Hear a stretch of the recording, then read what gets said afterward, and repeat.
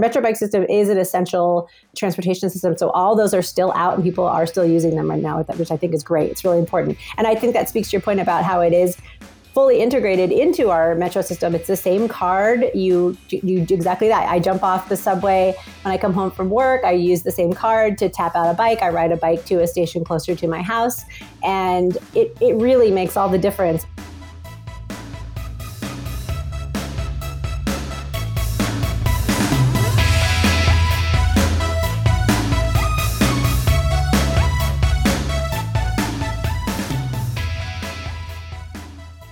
Hi, everyone. Welcome to the Active Towns podcast, conversations about creating a culture of activity in our communities. My name is John Simmerman. I'm the founder of the Active Towns Initiative and your grateful host. It's wonderful to have you along for the ride. I'm honored to bring you my recent conversation with Alyssa Walker, a well-respected Los Angeles-based journalist and podcaster who literally walked her way into a fulfilling career. I always look forward to reading her thoughtful submissions on Curb.com. Perhaps many of you do so as well. Now our commercial break. This episode is being brought to you by the generous contributions of our monthly Patreon supporters, as well as our one-time donors. If you enjoy the Active Towns podcast and are in a position to contribute, please consider helping out. No amount is too small. I've included all the appropriate links in the show notes to this episode, or you can just head over to our website at activetowns.org, as well as our Facebook page, and click on the donate button. Without your support, I simply could not produce this podcast. Thank you so very much. Now, without further delay, here's Alyssa Walker.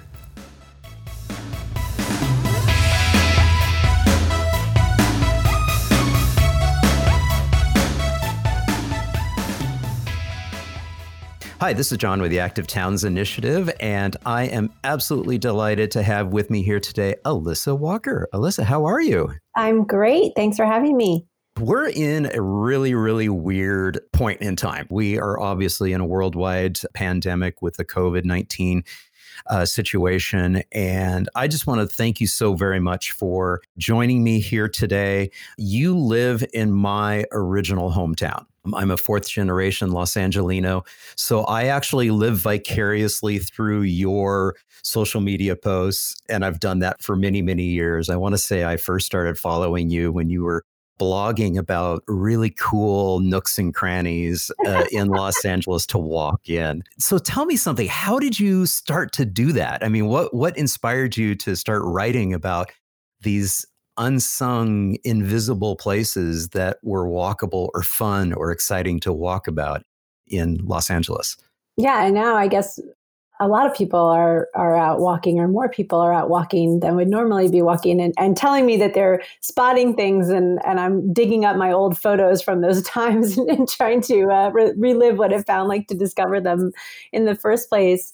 Yeah, I lived in Hollywood, and when I moved here 20 years ago, just kind of found a situation to live with friends of friends in a big old craftsman house in Hollywood, and really loved the area. And then moved into a really remarkable little tiny apartment that was kind of tucked in the hills right behind the Hollywood and Highland Mall, which, felt like it was right in the middle of everything, but still was enough of a raised elevation to say that I could live in the Hollywood Hills by like a meter probably. So I used to, I lived alone, and I, at the time,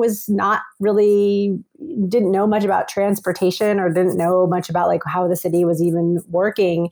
And to get myself out of my house and take a break from work, I would just do these rambling walks, both down into Hollywood, which is changing very quickly at the time. It continues to change very quickly. Or up into the hills, where I would find, Frank Lloyd Wright mansions and, all these famous structures that were kind of tucked into these places. But you really didn't know, you really had to go looking for them, or you had to stumble upon them, I think, were the two ways. And I do think that just those little neighborhood explorations, perhaps much in the way people are wanting to learn more about their neighborhoods now, or how they work, or why the things are the way they are. I think it made me very curious about how the city performed, and who made it that way, and what were these rules that were governing why the 101 freeway cut through this beautiful neighborhood of these historic homes when it was built. So these were just the questions I started to ask myself. And then it really led to pitching more stories about transportation and urbanism and learning more about how cities were made. Yeah, so you actually saw pretty much an evolution of your career based on this. I think so. Yeah. I mean, I feel like for a lot of people, they ask how you decide what to write about when you decide to become a writer. And I don't know if any of us ever thought, when you come out of school, like I did go to journalism school, but I had kind of a roundabout way of getting to actually becoming to be a journalist. And when people choose what to write about, it's so funny how people so many people are just driven by money because you're trying to make money. So you kind of pitch the stories that you think will make money to the publications that will pay you, which is a shrinking number of publications that actually have enough money to pay people now. So I always just thought I was a general interest type of writer. And I think what's really cool is that I was not only able to focus in on something that just really grabbed my interest. I wasn't expecting to write about this type of thing. And I think the field kind of changed at the same time because there was a lot more interest in things like transportation development. The place I work now, Curbed, kind of sprung up at the same time. And there's a lot of interest from people in these same kind of questions, like how neighborhoods are built. Yeah. And just as I sort of made a little bit of a shift, my background is in health promotion and disease prevention. When I was at the University of Southern California there in Los Angeles, I was really in the science side of what do we need to do to prevent disease. And this is your moment then. Yes. Yeah. From a chronic disease perspective, I do understand the public health and the epidemiological side of infectious disease, but really my niche was looking at preventing coronary artery disease and diabetes and obesity and things of that nature. And then eventually, after about 15 years of working in that arena, started to look at the built environment and how our cities are designed and how it encourages healthy, active living. And then before I knew it, I was, an advocate for walkable, bikeable places and good urbanism. And, suddenly I started understanding architecture. And I see a lot of that in your writing too. Yeah, I don't know anything really about architecture besides the fact that I'm interested in it. I'm a fan of it, and I think it's. I do know some now, but to me it was the way in wasn't like a design type of background or a training of planning or anything like that, but it was from the user's perspective. Like, does this work? Does this serve the community that it's in? Is it a pleasant place to be? Is it welcoming to all people? These are the types of things that I was starting to notice living in Hollywood as it started to change, and very dramatically for a very particular group of people that it was being built for at the time, right? So starting to understand the nuances in how those decisions could determine who was welcome, I think was one of the first things I noticed. Yeah, and it's funny because you had posted something I think it was earlier this week, and it was sort of a great representation of sort of the framing of both the built environment and nature. And you put a call out to folks saying, hey, I know everybody's out there walking around and experiencing their neighborhoods in a new and different way. Send me your photos of, new, interesting, strange, whatever photos. And the photo that you put out was like this palm tree that was framed, in some sort of a building or an architecture. So it was neat. Yeah, was it planted there on purpose? Was the building designed to have a hole in it for decorative palms? Like I need to go find out. I need to go investigate that building.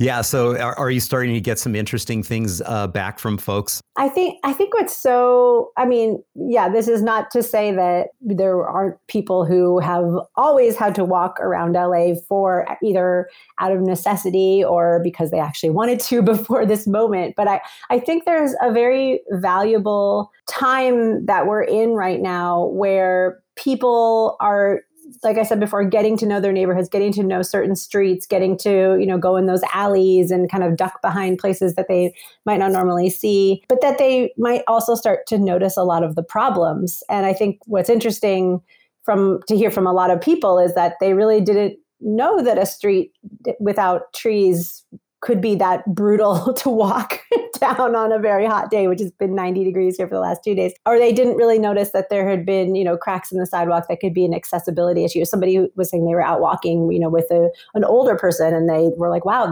our sidewalks are not built for this. And it's totally true. So I think hopefully maybe we're getting some good advocates into the fold for the battles that lie ahead when it comes to rebuilding our cities. Yeah.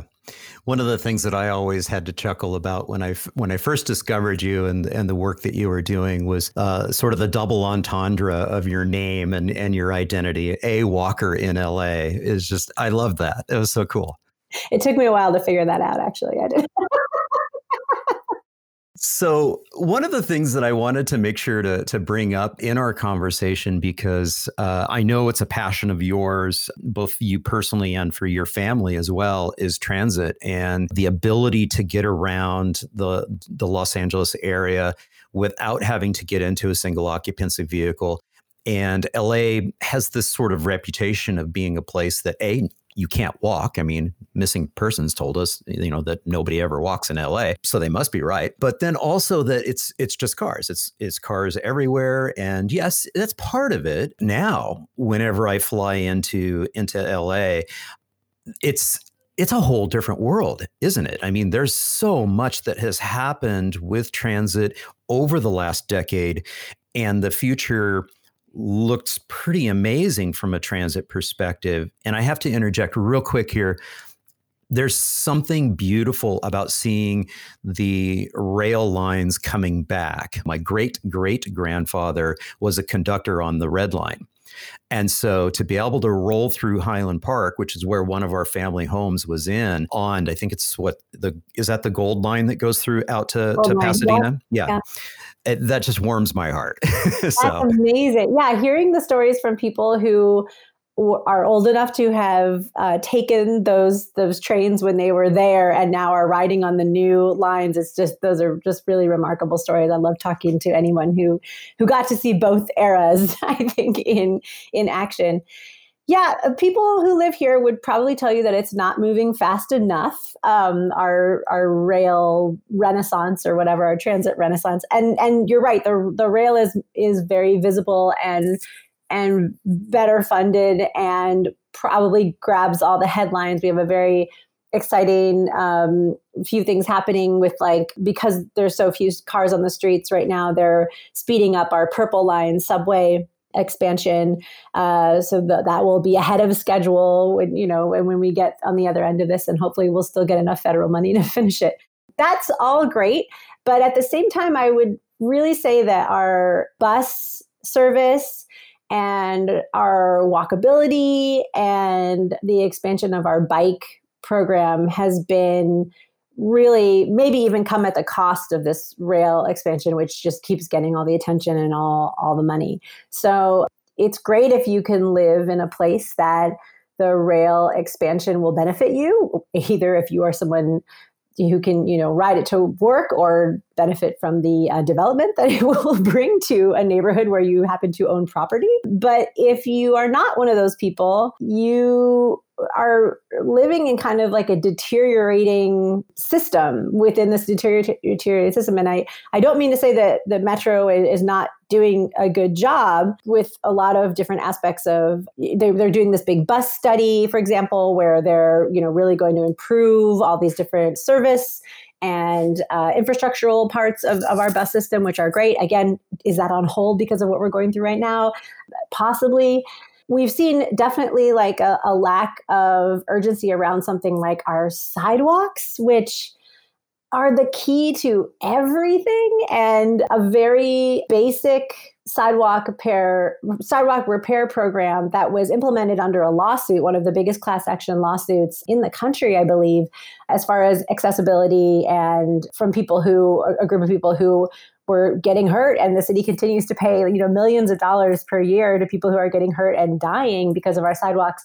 And it's only like a very basic repair program. It's not even as we think of it right now, the sidewalks are too narrow as they are. They were too narrow before this started, but now it's very clear they're much too narrow to do what they're supposed to do if it's not just passing somebody at a 6 feet width distance away from someone else, but also in a way that can really make you feel like you can use them. As a family of 4 walking down the LA sidewalks, we often feel like we're crammed in, we're too close to speeding cars, there's not enough trees, all these other problems. So a lot of these things have been very slow to happen, even though we are technically overseeing I think it's the largest public transportation expansion in the country, I think, as far as like money and what we're doing. But little details and little things that would make everybody's experience better, no matter how they were trying to get around, I think are kind of falling through the cracks.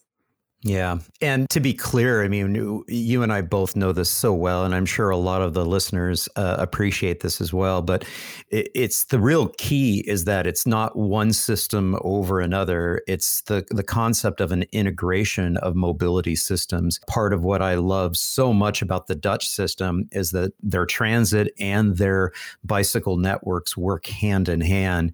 The ability to take transit to a location and then be able to, from that location, either be able to walk or easily bike to their final destination, closing that loop on that final mile to 2 to 3 miles. Obviously, they say it in kilometers there, but you get the picture. Is just so beautiful about it. And one of the things that is unique about the situation in Los Angeles is you do have a little bit of that coordination with the bike share program with transit, which is analogous to what goes on in the Netherlands with, the train system. You get off at your final destination. And if that doesn't happen to be a destination where you have your own personal bike or maybe a second bike, you can jump on the OV-fiets. You can jump on the transit system bike, check that out. You can use that same card and check out your bike and then ride that to your destination. You've got that bike, checked out to you for the day. I think the way it works in that system. So, I mean, there's that little glimmer of hope that that's already been thought about in Los Angeles. Yeah, we've got, that's one huge, I wrote a story at the end of 2019 about how bike share was kind of the biggest untold transportation success story of the decade. Because if you look at the numbers alone for just not only how many bike share systems went in over the last decade across the country, but also how ridership went up dramatically in almost every place. It's been proven to replace car trips. It's been proven to boost transit ridership. There's only been a handful of deaths of people using bike share bikes compared to quite different death rates when it's people walking or riding their own bikes because of that, like you said, kind of that hand-in-hand integration of looking at where the bikes are and also hopefully putting in the infrastructure to match where the bikes need to go.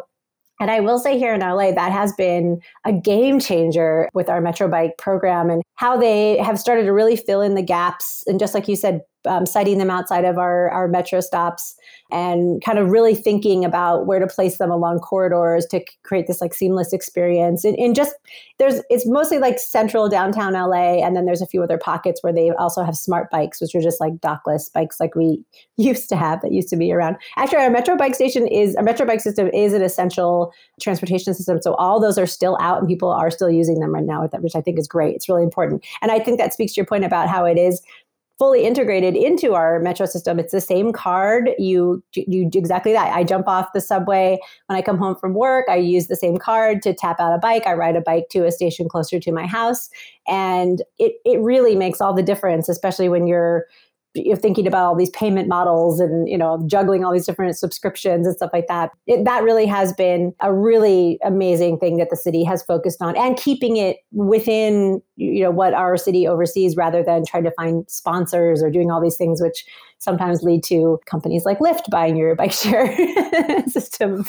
Yeah. And I'm glad you mentioned that too, because, obviously there's the whole changing of the world in terms of micromobility and some of the the other dockless bike share systems that popped up over the last couple of years. And obviously we felt it quite dramatically a few years ago here in Austin when they decided to airdrop them in during South by Southwest. You might have actually been here that year when they tried to do that, because I know you used to like to come out here for South by Southwest each year. And so, that's changed quite a bit of the landscape. And what's interesting is I'm not sure after we get through this period of time, this uncertainty with the pandemic, I'm not sure where dockless mobility is. What's your take on that?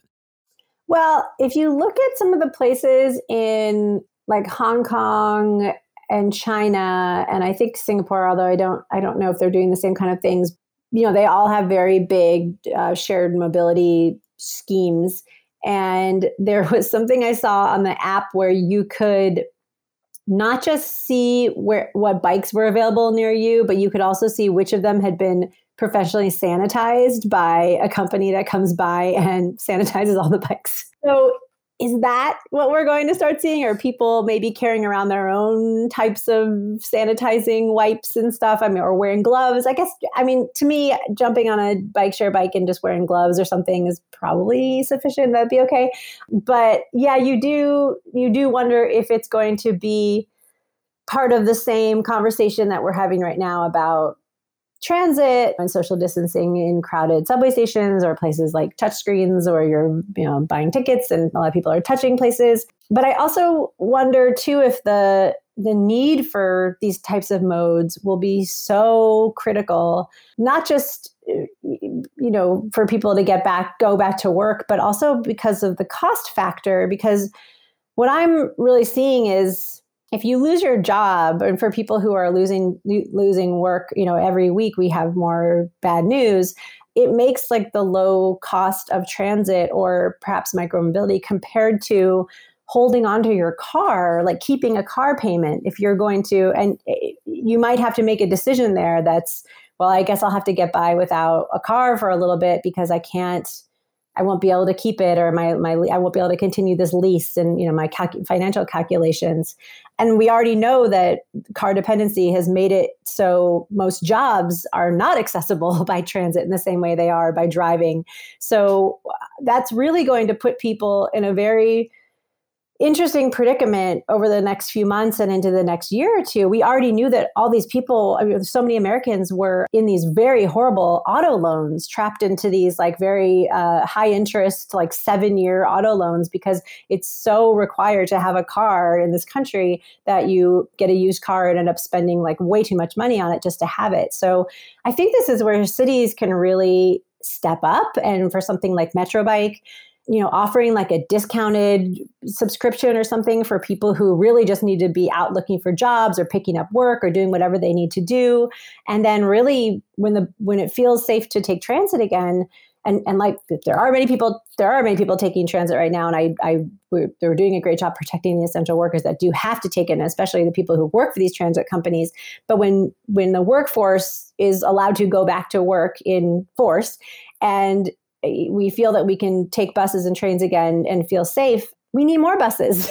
We'll need like the best service possible to make sure that people are being able to get where they need to go. So maybe we're going to see this I think in San Francisco. They've already redone the bus system once, for the pandemic period, and we'll probably see them redo it again when this is over. And I think that's something what I hope we might see here in LA is that acceleration of this revisioning of our bus system to really say, okay, how are we going to get the most people to the most jobs for as affordably as possible? Yeah, I'd like to amplify a couple things that you mentioned there. One is it's my belief that, yes, micro mobility, these systems are absolutely essential coming out of this and into the future. I think it's going to be very, very important. I also think that we'll end up hopefully with a healthier mix of providers, hopefully the fragile operators that, the numbers never worked and the investment money that was there probably was all smoke and mirrors anyways. That may shake out and we end up with a more reliable and more reputable mix of providers. I know some of the providers literally just pulled their their equipment off of the roads, really leaving a lot of people stranded in so many ways. And then some of the other providers stepped up and said, no, we're not going to abandon you. We're going to stick with it, and we're going to implement sanitizing procedures to be able to continue to operate. So thumbs up to those providers. The other thing that you mentioned was talking about the bus systems, and what better time or opportunity to give a glimpse into how to really perfect what a transit system, a bus transit system, could look like when it's not stuck in gridlock. Right. Yeah. Yeah. I mean, we have just dropped down our service here to Sunday service. So they've kind of like slowly gone, reduced for good reason, for good reasons on their side. Their ridership is down. They also want to make sure everybody has enough space to stay safe. But then dropping the service is a little bit different because you're waiting longer for a bus again. You might be on a more crowded bus if it's Sunday service, but they're again, we don't have any money probably. We have to make sure that we can weather it through the situation and do the best we can for now. But I love this idea of, it reminds me a lot of when we had the Olympics here in LA in 1984. And our goal for that was similar to what we're going through now. They wanted to keep the streets clear they didn't want traffic to interfere with the logistics of getting people to all these Olympic events happening throughout the region. So they told people to stay home. And it's interesting even to look at some of the language that, they had like celebrities doing PSAs, and they had all this communication about working from home. And we're telling people, big employers, like how to either encourage residents to either work from home, and this is before the internet, or how they could flex their hours so they weren't traveling at peak times. So it's really interesting to kind of look at that history and how we've already really been able to make LA's streets dynamic just by encouraging some people to not move on it at certain times. And then we created this bus system that was just for the Olympics, kind of like a regional microtransit system. And it used the RTD buses that we had at the time. And you had your own ticket that was part of your ticket to go to whatever Olympic event you were going to. And we could do that again. We could build this kind of very reliable, need-driven, demand-driven bus system used as before the traffic returns to streets in force. And we don't know how long that's going to take. I already feel like I see more cars out this week than I did last week, which is a little dismaying as our deaths continue to go up in LA County. But I think looking to some of the solutions we've already had success with in the past to try to figure out how to move forward from this moment. And everybody said during the Olympics, not only was it, amazing to see no cars anywhere, but the air was so much clearer back then too, just like what we're hearing now. So we can restart the economic growth and get people back to this feeling of security in their jobs and say, oh, we built this bus system that will allow you to do it. And it's going to arrive on time, and the apps will be correct, and our fares will be reduced maybe or free for some time. That would really be something.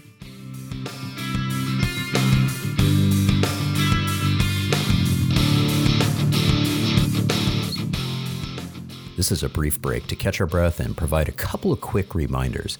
As always, be sure to check out the show notes for helpful links to the programs, initiatives, and articles mentioned in this episode. Also, if you haven't done so already, please subscribe to and rate the Active Towns podcast on the listening platform of your choice. We're out there on Apple Podcasts, Spotify, Stitcher, and Google Podcasts, just to name a few. And finally, please, please, please share the podcast with at least one friend or colleague. It's so cool to see how our audience is growing. So let's keep this momentum rolling. The ultimate goal of the Active Towns movement is to help create safe and inviting environments for all ages and abilities that promote a culture of activity. Okay, that's all for this break. Let's get back to our conversation with Alyssa Walker.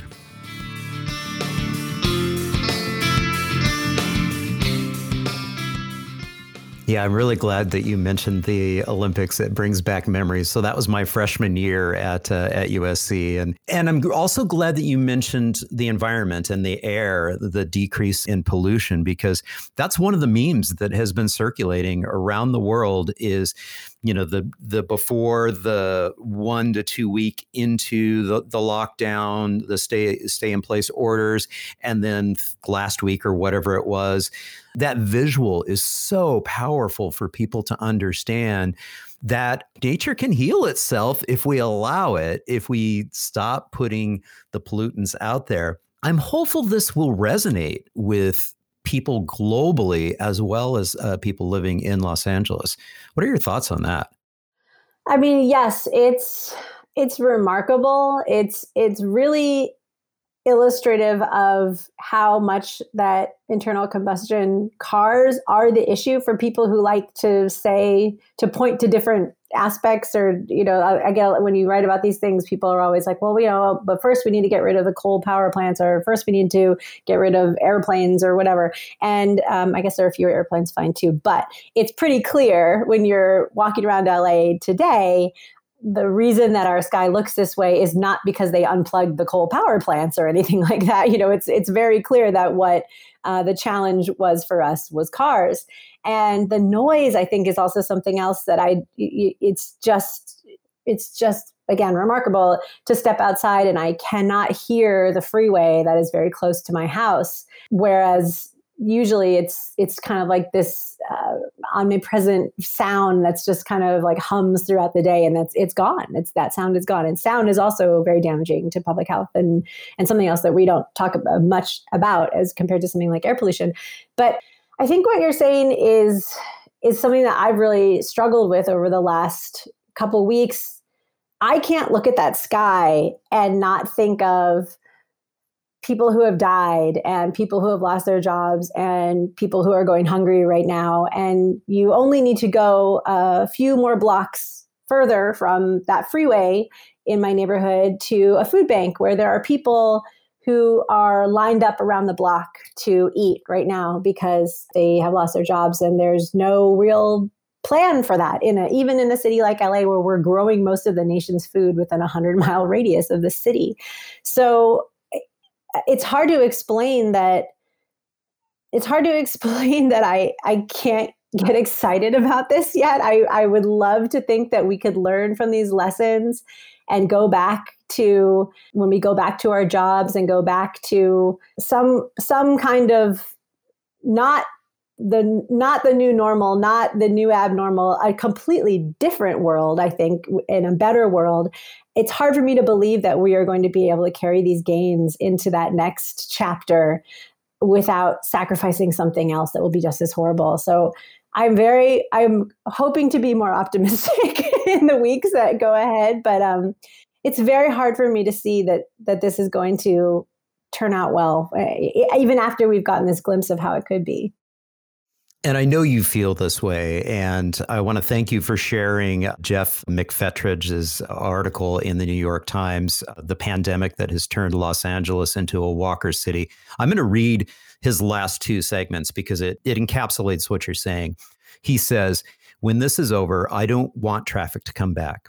I want all this time with my family. I want to hold on to this quietness.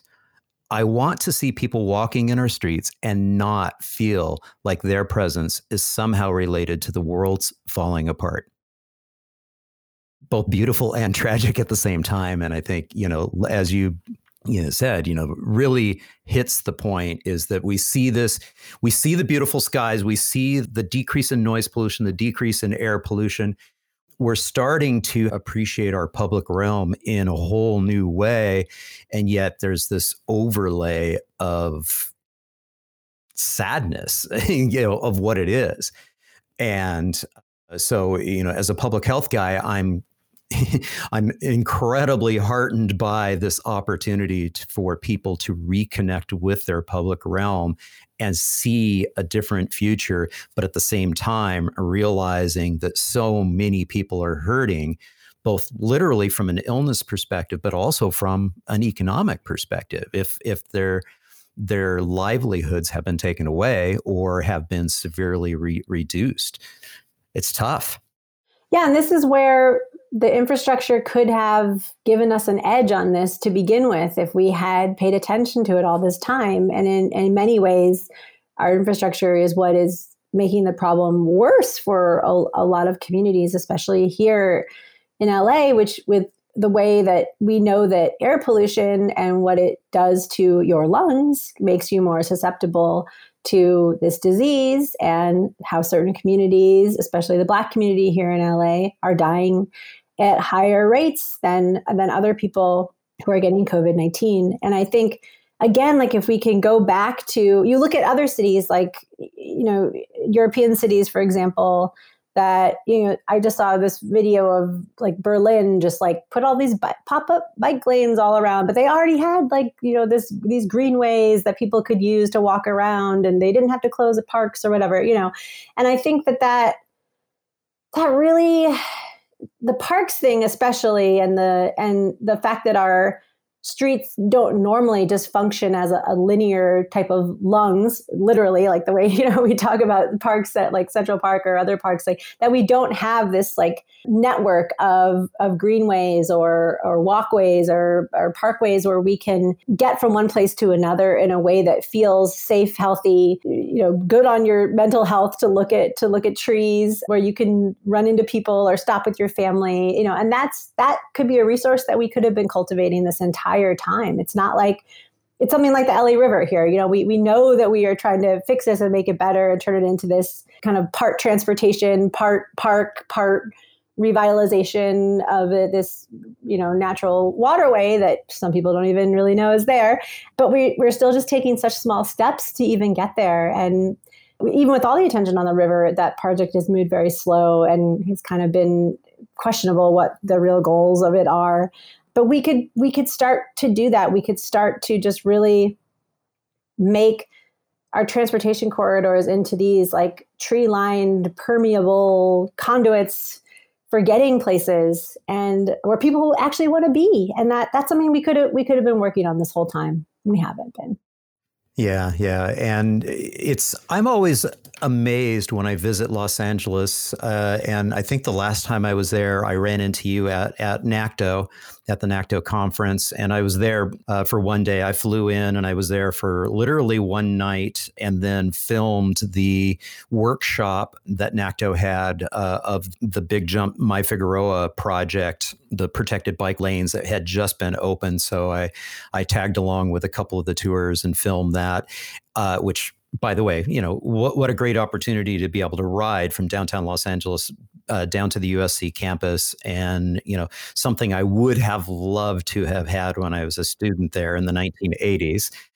But the other thing that resonates with me, especially like a couple of years prior, I had one of my films in the New Urbanism Film Festival, and that opportunity to be able to ride my folding bike around the streets of LA, and understanding that Los Angeles is an incredibly gridded city.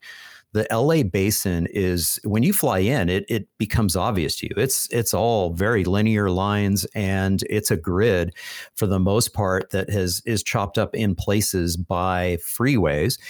But it's incredibly easy to ride a bike if you know that riding on the off streets, not the main corridors, you can ride along beautiful residential streets with palm trees and beautiful old homes, some of them that have been fixed up, some of them that had never gone into disarray, depending on which neighborhood you happen to be riding through.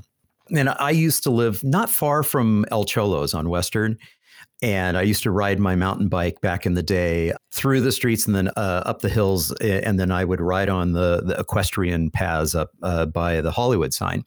But I was reminded that, oh yeah, there's so much potential that Los Angeles has. Being able to do some very quick, lighter, quicker, cheaper implementation, it would be so huge to be able to say, hey, on these major corridors, this is how we could reconfigure things. This is how we can encourage. This is how we could create a more all ages and abilities type of network that, oh, by the way, helps integrate with transit. Oh, by the way, also with quiet streets in the gridded areas. So much potential. gets me excited, as you can tell. Yeah, I mean, my Figueroa, the project you're talking about, which is technically our first quote unquote, I'm putting quotes, complete street, took 10 years to really just like kind of just carve out maybe one very small semi-protected bike lane and have a little bit better infrastructure for bus riders. It's nowhere near what we need. And we do have a really great plan for not only bike lane implementation, but kind of like a transit enhanced network, pedestrian enhanced network. We have all these things. City passed it. It's supposed to be moving forward. It was moving forward very slowly. So we do have a plan. The question is really, are the leaders here focused on it or prioritizing it in any way? That answer is no. We have a mayor now who is now the chair of C40, which is kind of this global consortium of mayors who are focused on climate policy. So I would hope that once we start to emerge from this on the other end, and he has hinted that this is a priority for him, is to use this as kind of like a green stimulus moment to put people back to work in ways that might reduce our reliance on fossil fuels. So I'm hopeful maybe on that aspect of it. And like I said, the plan is there. It's really just an implementation decision. And you have some communities that are really having to do this on their own and who are desperate for these improvements and have been told that they're not a priority, or that, we're not planting trees there right now. We're not fixing sidewalks there now. We're not narrowing your crossing times on your intersections. We're not changing all that stuff. So maybe now it will be a priority. Maybe now those things, even as we have to probably slash our budget for those things, maybe those can be rescued and shown that they are a priority. Yeah, and that's why I'm so encouraged by an opportunity to do things lighter, quicker, cheaper, and try to give people the opportunity to feel it, see it, and maybe reverse some of that backlash that ultimately every single time a city administration, whether it's Los Angeles or the city of Austin or any city around North America, tries to do something, and then the haters come out, and you guys had huge, very public, lawsuits being filed, and it, Salita just, would shake her head, and she just like, we can't. It seems like we can't even take a step forward and try to do, even under the auspice of Vision Zero, and we still get our teeth kicked in. So I'm really hopeful that this will change the perspective, the paradigm of somebody who, I don't think we're going to change the haters. I don't think we're going to change the people who are just like, we want to go back to the way it was. We want to be able to drive anywhere. And by the way, we want to drive as fast as we can. I'm hoping this changes a paradigm of people who are on the fence, who were being swayed by the fear mongering that would take place. Talk about that a little bit. It's possible. I mean, I feel like the people who were leading those lawsuits and making all that noise were probably about 15 people who have a lot of money and a lot of time. They probably have just as much money and a lot more time right now. That will probably always be an issue. There will be just another wave of people who have more time and money. But I think the one thing that you kind of touched upon that I've been thinking about a lot too is people who I'm seeing and hearing. And again, this is not a discussion about people who have had to take bikes and buses and walking as their mode out of necessity, but people who, like you said, have a choice. I'm seeing people pull out their old bikes out of their garage and setting them up and fixing them up. And the bike shops here open as an essential business, for example. It might be terrifying to ride on some streets because you're right, cars are going faster actually because there's no cars, there's no traffic. Actually, in some streets, you're like, wow, that car's going really fast. That car's really going fast. For the most part, the streets are quieter and you do feel kind of safer to explore, maybe using a mode that you hadn't before. Of course, transit's going to be a tougher one down the road, but for people who have choices, it also will come back to, I think, this choice that we can make for people who, again, who have the choice for work habits, because we know the real problem is our commuter culture, right? It's people who are taking these single occupancy vehicle trips at these peak hours of the day and really aren't seeing any other choices or don't want to take a different way, to get to work. And we now know that a lot more jobs probably can be done from home than we thought before, or at least employers can be more flexible. I've heard so many stories of especially city employees here in LA where the policy was you may not work from home. And lo and behold, everybody's actually getting a lot more work done because they're not spending their time commuting every day. So I think it's another one of those things. It's awful what's happened, but it's possible for people who have had the privilege now to experience what it's like to work from home and haven't lost their jobs and have still been able to be productive. The children at home thing adds another level of challenges, but I think we'll start to see some changes around commuting habits, or at least maybe more flexibility when it comes to how many days you go to the office or something like that. I mean, that could definitely come out of this. Yeah. Alyssa, is there anything that we haven't talked about yet that you'd like to address? Oh, let's see. The children, no. The children at home. I will say, the one thing that's been pretty remarkable to see on my street, and I live on a street that is kind of just a slice of Los Angeles. We have so many different people from so many different backgrounds. We have single family homes. We have 8-unit apartment buildings. We have duplexes. We have seniors. We have, babies. To see, especially the children, we have like a group of teenagers that just skateboard in the street, just up and down the block. Like you would never have done that before because we were too worried about cars driving through. I'm taking my 5-year-old who just learned how to ride a pedal bike on bike rides in the street because you might as well just practice with them, getting that fluency while we can. I'm seeing a lot of people with their very young kids just walking slowly, like toddlers and whatever, just let them walk slowly and on the sidewalks in a way that you don't have that fear normally when you're out in your front yard or on that little parkway strip. Like you're not like grabbing them and yanking them back towards you. So I hope what kids, and I don't know how much my kids will remember from this, hopefully not much.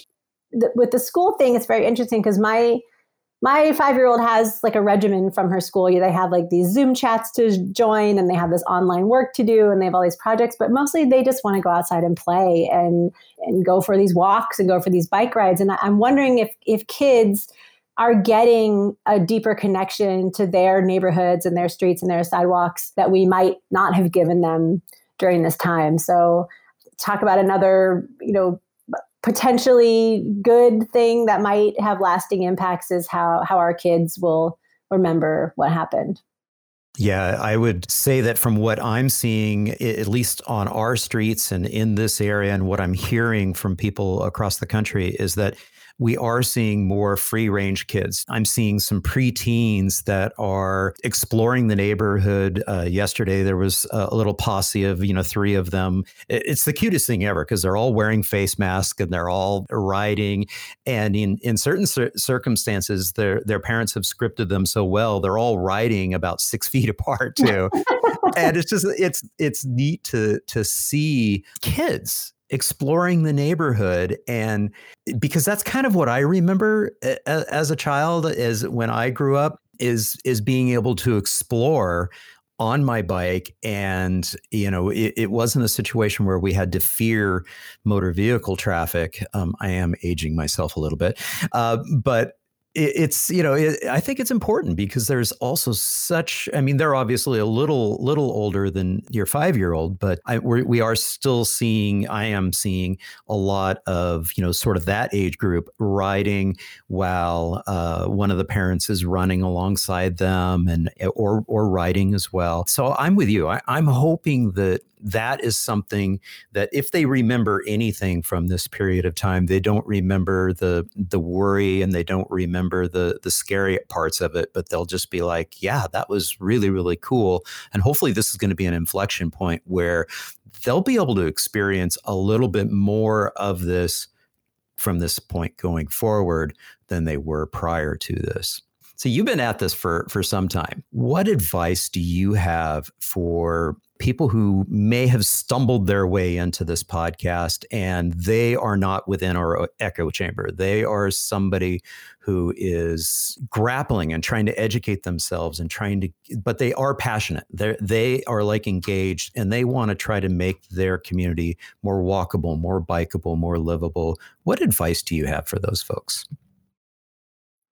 What I try to tell people a lot here in LA, when people ask something along the same lines, is to find people who are different than you, who have maybe the opposite of the lived experience that you have. Find people that would never be the loudest voices in the conversation, that would never come to a meeting like you, that might not have time at night or the privilege or the childcare to participate in an organizing activity, and just spend as much time as you can with that person. It might be a language barrier that you'll have to overcome. It might mean really going out of your way to make sure that you can have a quality conversation with that person. And it also really means listening.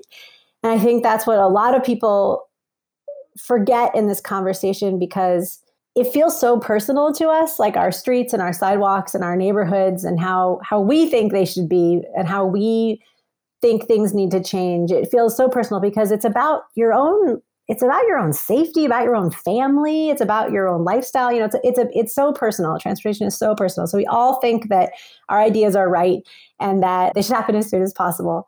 But if you speak enough with people who don't have the same experience as you, it might become very clear very quickly that the bigger problem is not the one that you noticed, but it's one that has probably been present in the community for a long time. And I think especially like on my street, what really got me to understand a lot of that was talking to the oldest people who lived on our block and what they had seen and how they had seen the neighborhood change and how they used to, just like what you're talking about, see kids out by themselves, wandering the neighborhood and kind of what they thought we needed to do to get back to that while solving other problems that have cropped up. So find someone who is not like you, but most importantly, listen to them. Yeah. And I think that is something that we can be hopeful that this situation that we're in right now might be the platform for having those discussions and having that dialogue and taking the opportunity, because what we are seeing here in our neighborhood and what I'm hearing from other folks is that there has been an enhancement of sociability while at the same time doing so at a distance. In other words, they're meeting neighbors that they had never met before, and they're striking up conversations. And so this might be that platform to do just what you're talking about, which is start to have a dialogue, start to have a conversation. And I have to believe that there is that opportunity then to be able to better understand one another and hopefully be able to counter sort of that reflexive knee-jerk reaction of saying no, and that concept of the NIMBYism and the resistance to change is where I'm going with this, is that so often, whether it's like the inclusion of a new code in the land development code to be able to allow accessory dwelling units, or to allow for the thickening of our housing stock. Oh no, we can't have that. That's terrible. It'll mean more cars and parking nightmares, and or it's the bike lane. Oh no, we can't do that. We can't lose parking. We can't lose a lane. So hopefully this is the platform for being able to have more meaningful conversations where maybe for us as advocates, we do less of the talking and more of the listening. And for those of you who are listening to this, if you're inspired by these things and you're getting ramped up and educated on all things active mobility and urbanism, good on you. We're so stoked to have you aboard. But at the same time, you're absolutely right. We need to be able to listen to and appreciate and truly listen to our neighbors. And now that our neighbors literally means, quote unquote, more than just our next door neighbor, because we're venturing further out. Any final thoughts that you have? I really hope we can emerge from this with a better vision and a better way forward. And it will take a lot of work from people over the next few months to make sure that that happens. I am so with you on that. Thank you very much, Alyssa. It's been an absolute joy to have you on the Active Towns podcast. Thanks so much for having me.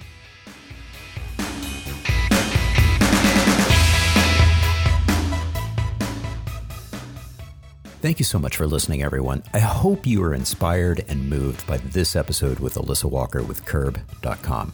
In the show notes, I've provided links to her podcast that she co-hosts, the programs that we brought up during our discussions, as well as her most recent Curbed article, which is a heartfelt account about what happened in her household after her mom came down with COVID-19. You can always easily access these show notes on our website at activetowns.org. And as a final reminder, please don't hesitate to drop me a line if you have any suggested guests, future topics in mind, or just to say hi. It's always great to hear from you. My email is john@activetowns.org. Well, that's it. Episode 20 is done and dusted. So until next time, this is John signing off by wishing you much activity, health, and happiness. Cheers.